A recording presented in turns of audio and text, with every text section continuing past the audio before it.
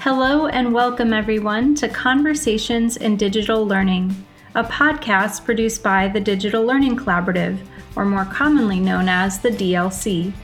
The DLC is a membership group dedicated to exploring, producing, and disseminating data, information, news, and best practices in digital learning. My name is Catherine Kennedy, and I'm your host for today's show. Before we get started, I'd like to share a quick disclaimer. We invite a variety of guests to join our podcasts. Their views are not necessarily representative of the Digital Learning Collaborative or its members. This episode of the podcast is focused on the National Standards for Quality Online Learning and features Chris Voelker, the K-12 Program Director at Quality Matters, and Cindy Hamblin, the Director of the Virtual Learning Leadership Alliance. They'll be talking about their organization's collaboration focused on revising the national standards for quality online courses, quality online teaching, and quality online programs, building upon the work started by the International Association for K-12 Online Learning, or iNACOL, which is now called the Aurora Institute. Before we jump in, I'm going to go ahead and introduce our two speakers. Cindy Hamblin is the Director of the Virtual Learning Leadership Alliance, or the VLLA. The VLLA is a 501c3 educational nonprofit organization that brings together leaders from online learning programs in the U.S. to strengthen quality virtual education. Ms. Hamblin was the director of the Illinois Virtual School from 2009 through 2018, where she provided oversight of the quality of online courses, instructors, and services to students. Cindy joined the VLLA with 26 years of experience leading educational technology in Illinois. Christine Voelker is the K-12 Program Director for Quality Matters, a global nonprofit dedicated to quality assurance in online and innovative digital teaching and learning environments. QM provides a scalable quality assurance system for online and blended learning used within and across organizations grounded in research and driven by best practices. Christine has been involved with K-12 education for over 20 years with an emphasis on distance learning, library and media, instructional technology, and professional development. Thank you both so much for taking the time to chat with me this morning. Thank you, Catherine. It's great to be here. Thanks, Catherine. Thanks for having us today. Could you share a bit about the collaboration between the VLLA and QM for the revamp of the standards? Sure, I'll take this one. This is Chris Voelker. So many people in our community and a lot of your listeners are familiar with the National Standards for Quality Online Courses, Programs, and Teaching as they were released by iNACOL. And these standards, they were used extensively by schools and districts and organizations who were maybe looking for guidance on starting up online learning programs and as a benchmark for quality courses and programs, as well as for teaching. And the iNACOL standards for quality online courses and teaching were last revised and released in 2011. And the National Standards for Quality Online Programs, those were last released in 2009. And while they've withstood the test of time, there's always room for improvement, especially, as you know, when time keeps moving forward and advances are uncovered through research. And changing priorities made it clear that the leaders at iNACOL, while they couldn't deny the importance of these standards for the community, they really needed to pass the torch because of those changing priorities. So that's how QM and the VLLA got involved. Both of our organizations have strong ties to iNACOL and bring different skills to that whole partnership. So iNACOL approached us both, not only because of the relationship we have with one another, but also because they knew QM's background with standards revision processes of development and deployment, and they knew VLLA's strength in program leadership and oversight, which includes the course and facilitation components. And through this project, an even greater partnership than we had before has emerged. When we first got started, we knew that even though QM and the VLLA were providing the guidance and leadership, we really wanted this to be a community undertaking. So we were very committed to including people from different organizations and different roles. So ultimately, those who worked on the standards, they included teachers, administrators, instructional designers, researchers, all kinds of folks from public and private schools, charter schools, statewide virtual schools, non-governmental agencies, nonprofit, and also for-profit companies. Doing this gave us a pretty wide range of perspectives so that we could ensure that the standards were going to be adaptable to different educational structures and situations. Thanks so much, Chris, for providing that overview. It's really helpful to see the ways in which you guys collaborated in order to bring about the revamping of them. Could you talk a little bit about the process put into place for the actual revamp? How did that work, and who did you have involved in that process? Sure. So we knew that there was this urgency to get started based on those last revision dates that I mentioned. So we really needed to get right to work.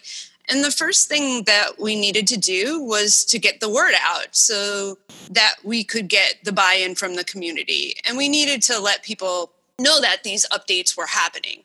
Butch Gamin, who was the former director of the VLLA, and we must have made and sent hundreds of phone calls and emails. We also had a press release announcing the new oversight and revision. And then we also sent out a short survey to the community asking about their use of the standards. And we included types of questions like, is this indicator useful to you? Should it remain in the standard set? Would you recommend any changes? All of this feedback was then shared with our revision teams. But the process actually followed closely the same process or a similar process that is used by QM for our rubric revisions. And our first order of business, once we had the project approved by each of our organizations, the VLLA and QM, was to form a leadership team. And the leadership team, they're responsible for developing the vision of each standard set, the National Standards for Quality Online Programs, teaching, and courses. And throughout this whole process, they provide guidance to how we should adjust the structure and composition of the standards. And the composition of the leadership team itself will consisted of project managers, the chairs and co-chairs for each standard set, and a number of experts to help shape the standards revision, even before the standard work groups began work on their individual standards. In setting that stage, the leadership team determined that each standard set needed to complement one another. We needed to include explanations and examples. Each of those standard sets needed to be supported by research. They had to have a consistent look and feel. They had to include community involvement.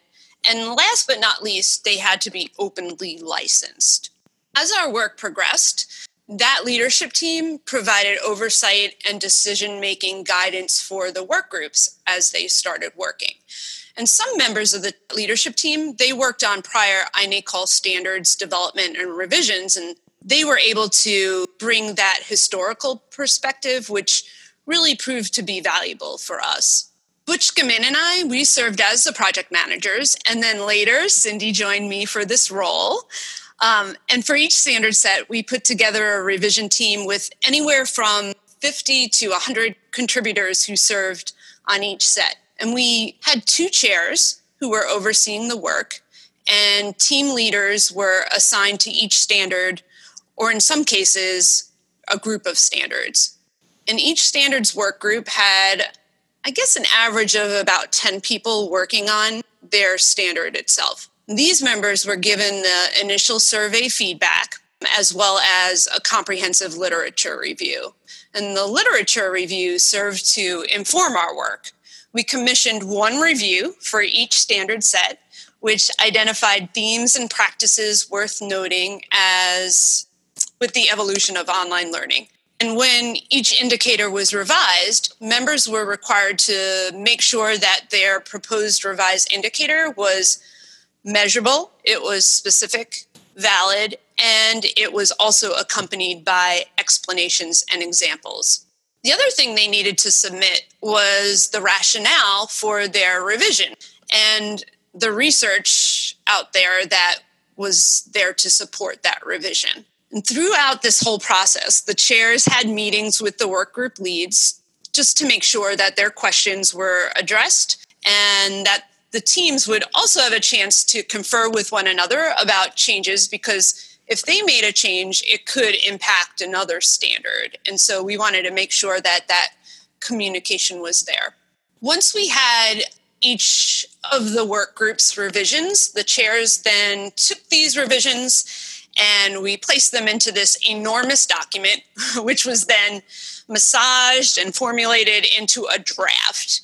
And then the draft was provided to reviewers who actually volunteered their time to review the standards, the indicators, the explanations, and the examples. And this proved to be such an integral part of the process because the feedback we received was just so valuable. They had to complete a pretty extensive survey looking at the standard set both holistically and then more closely at each indicator. And those reviewers, they had a big job. We asked them to look at each indicator and to tell us whether or not it was measurable, specific, valid, and also if it had an associated complete explanation as well as specific and relevant examples. And they were also asked to provide additional examples where needed. We were definitely grateful for their help in this process.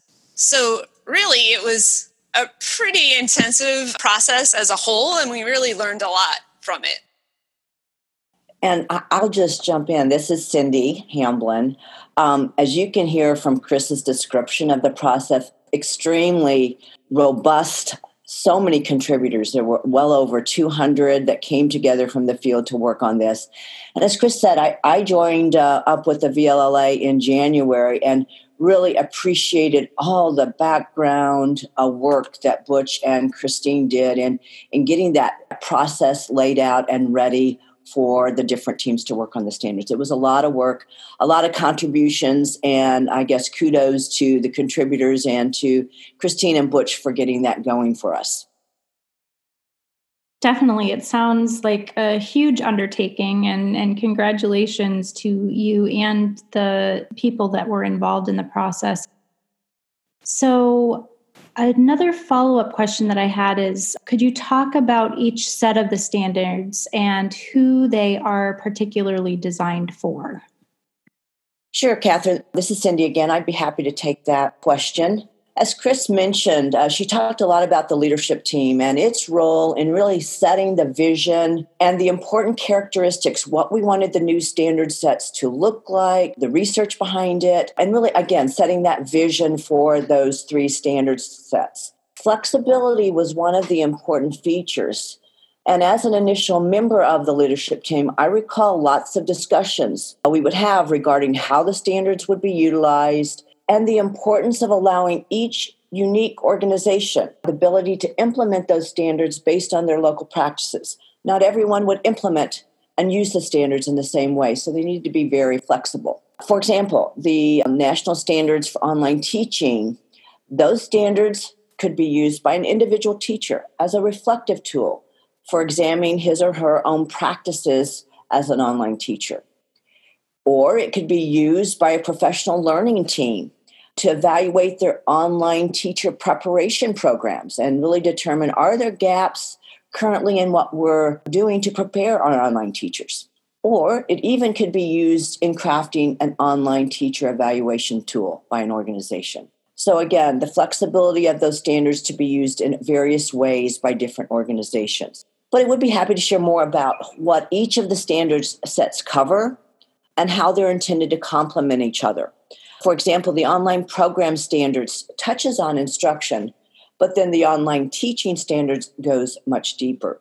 So first, the online program standards. They provide a framework for launching, evaluating, or even improving existing online programs. The standards cover areas around planning, governance of an online program, staffing, financial resources, curriculum and instruction, as well as support and program evaluation. We see the online program standards being used by K-12 administrators and school boards that might be either starting an online program or, again, evaluating an existing program that's up and going. We could also see those standards being used by agencies that are currently authorizing virtual programs, and many states are beginning to look at methods and mechanisms for approving virtual programs. So those would be some of the uses of the online program standards. The NSQ online teaching standards really provide the structure of important characteristics, skills, and knowledge needed for a quality online instructor. Each standard includes indicators and explanations, as well as examples that Chris mentioned earlier of what that indicator looks like in action, which is very helpful. If you read an indicator, then you can see examples, you see it in action. The standards cover professional responsibilities of the online instructor, digital pedagogy, learner engagement, which we know is very important, diverse instruction, assessment, and other important elements of that quality online instructor. As I mentioned earlier, this standard can be used as a reflective tool all the way to an evaluation mechanism. The third standard set, which is the National Standards for Quality Online Course Standards, focuses on indicators needed for that quality online course. From the design of the online course to important characteristics that need to be in place as that course goes live with students, to an annual course evaluation or an ongoing course evaluation. The revised online course standards also include a new standard, which includes indicators around accessibility and usability, which we know is something we're all spending more time looking at with all courses. School districts, schools, and teachers developing or vetting online courses would find the standard set extremely helpful. And again, looking at the state agencies, many are charged with approving courses for their course access catalogs. They would also find the online course standards extremely valuable. Thanks so much, Cindy. I really appreciate the way you talked about the different ways that organizations and schools and programs are able to use these standards for what they need in their varied contexts. So one other question that I'd like to ask is about what are the next steps for the standards and your teams? Are there any additional resources being created that are aligned to them? Any idea on how often they will be updated? Anything else that you'd like to share about next steps? Thanks, Catherine. That's a great question. Chris, I'll be happy to take this one for us. The VLLA and QM have committed to keeping the national standards for quality online learning sets refreshed and current. As Chris said, there's an ever-changing environment in education and online learning, so we know the importance of keeping these standards updated. Now that we have the first revision, all three standard sets updated and published, our focus this year is really to build awareness and advocacy for the standard sets, as well as collecting and sharing use cases of how the standards are being implemented, looking at the standards in action. As I mentioned in the previous question, how could they be implemented? How are different organizations able to use the standards? We really want to document that and share what we're seeing in action. To kind of build this awareness and advocacy, we have attempted and are making connections with organizations that do have outreach with educators, administrators, digital learning staff, as well as State Department of Educations to help us spread the word about the project and the importance of the standards. I would say to your listeners today, if you're a member of an organization that would benefit from learning more about these online learning standards, please contact Chris or I. We can be reached via email or the contact us form that's available on our website. And the NSQ website is nsqol.org. So I would really like listeners to follow up after this podcast and go to that website and see the variety of resources, see the standards, and even how to contact us for more information. As I said, it does have a wealth of resources on the site, resources that might help that individual or program wanting to learn more. We have some recorded webinars. We have all the research that is behind the standards that were used in the literature review for the teams, as well as resources for those staff that might be charged with making that transition from the old iNACOL standards to this new standard set. Chris spent a lot of time going through and creating change documents for each set. So anyone looking at that knows what the old standard said, an indicator, as well as what the new standard and indicator are and why that change was made. So that's a great resource. All three of the standard sets can be viewed online or downloaded from our website for free. Each of the standard sets have a Creative Commons license, so we made sure that was very important to the leadership team that these standards and indicators would be available at no cost to the community.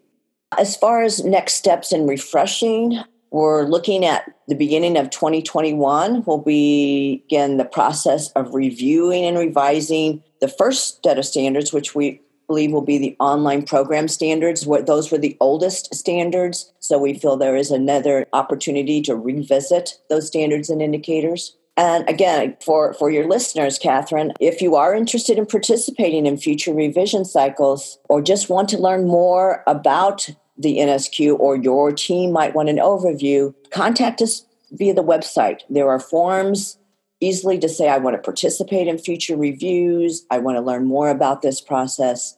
I know we want to hear more from the field as we move this project forward and keep it alive.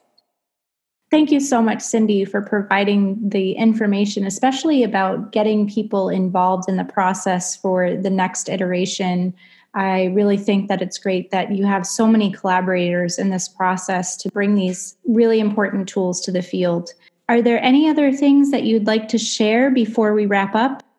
Catherine, this is Chris. I just wanted to thank you again for having us. Also to thank the community because we couldn't have done this, as Cindy said, without their time and effort. And again, this was a pretty big undertaking and it was all volunteer. And, it was a testament to the way people feel about these standards and, how important they are to the field.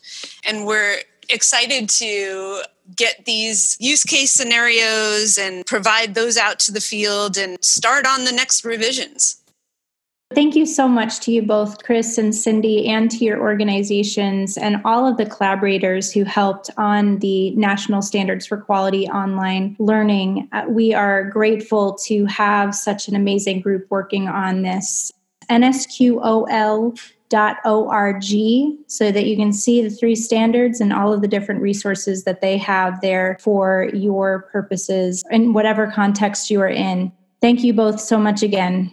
Thank you, Catherine. Thank you, Catherine. It was great to be with you today and really give Chris and I that opportunity to share about this important project. And I hope to hear from your listeners. I'm sure you will. And I'm sure you'll have a lot of people signing up for that next iteration. And you're always welcome back for the future iterations to share the new and exciting things that are coming in with each of the sets. Wonderful. Thank you. From all of us at the Digital Learning Collaborative and Evergreen Education Group, thank you so much for listening. Let's continue the conversation on Twitter at the DLC-EDU and at the DLC's Digital Learning Annual Conference. Learn more about the DLC at digitallearningcolab.com. We'll be back soon with another episode of Conversations in Digital Learning. Enjoy your day.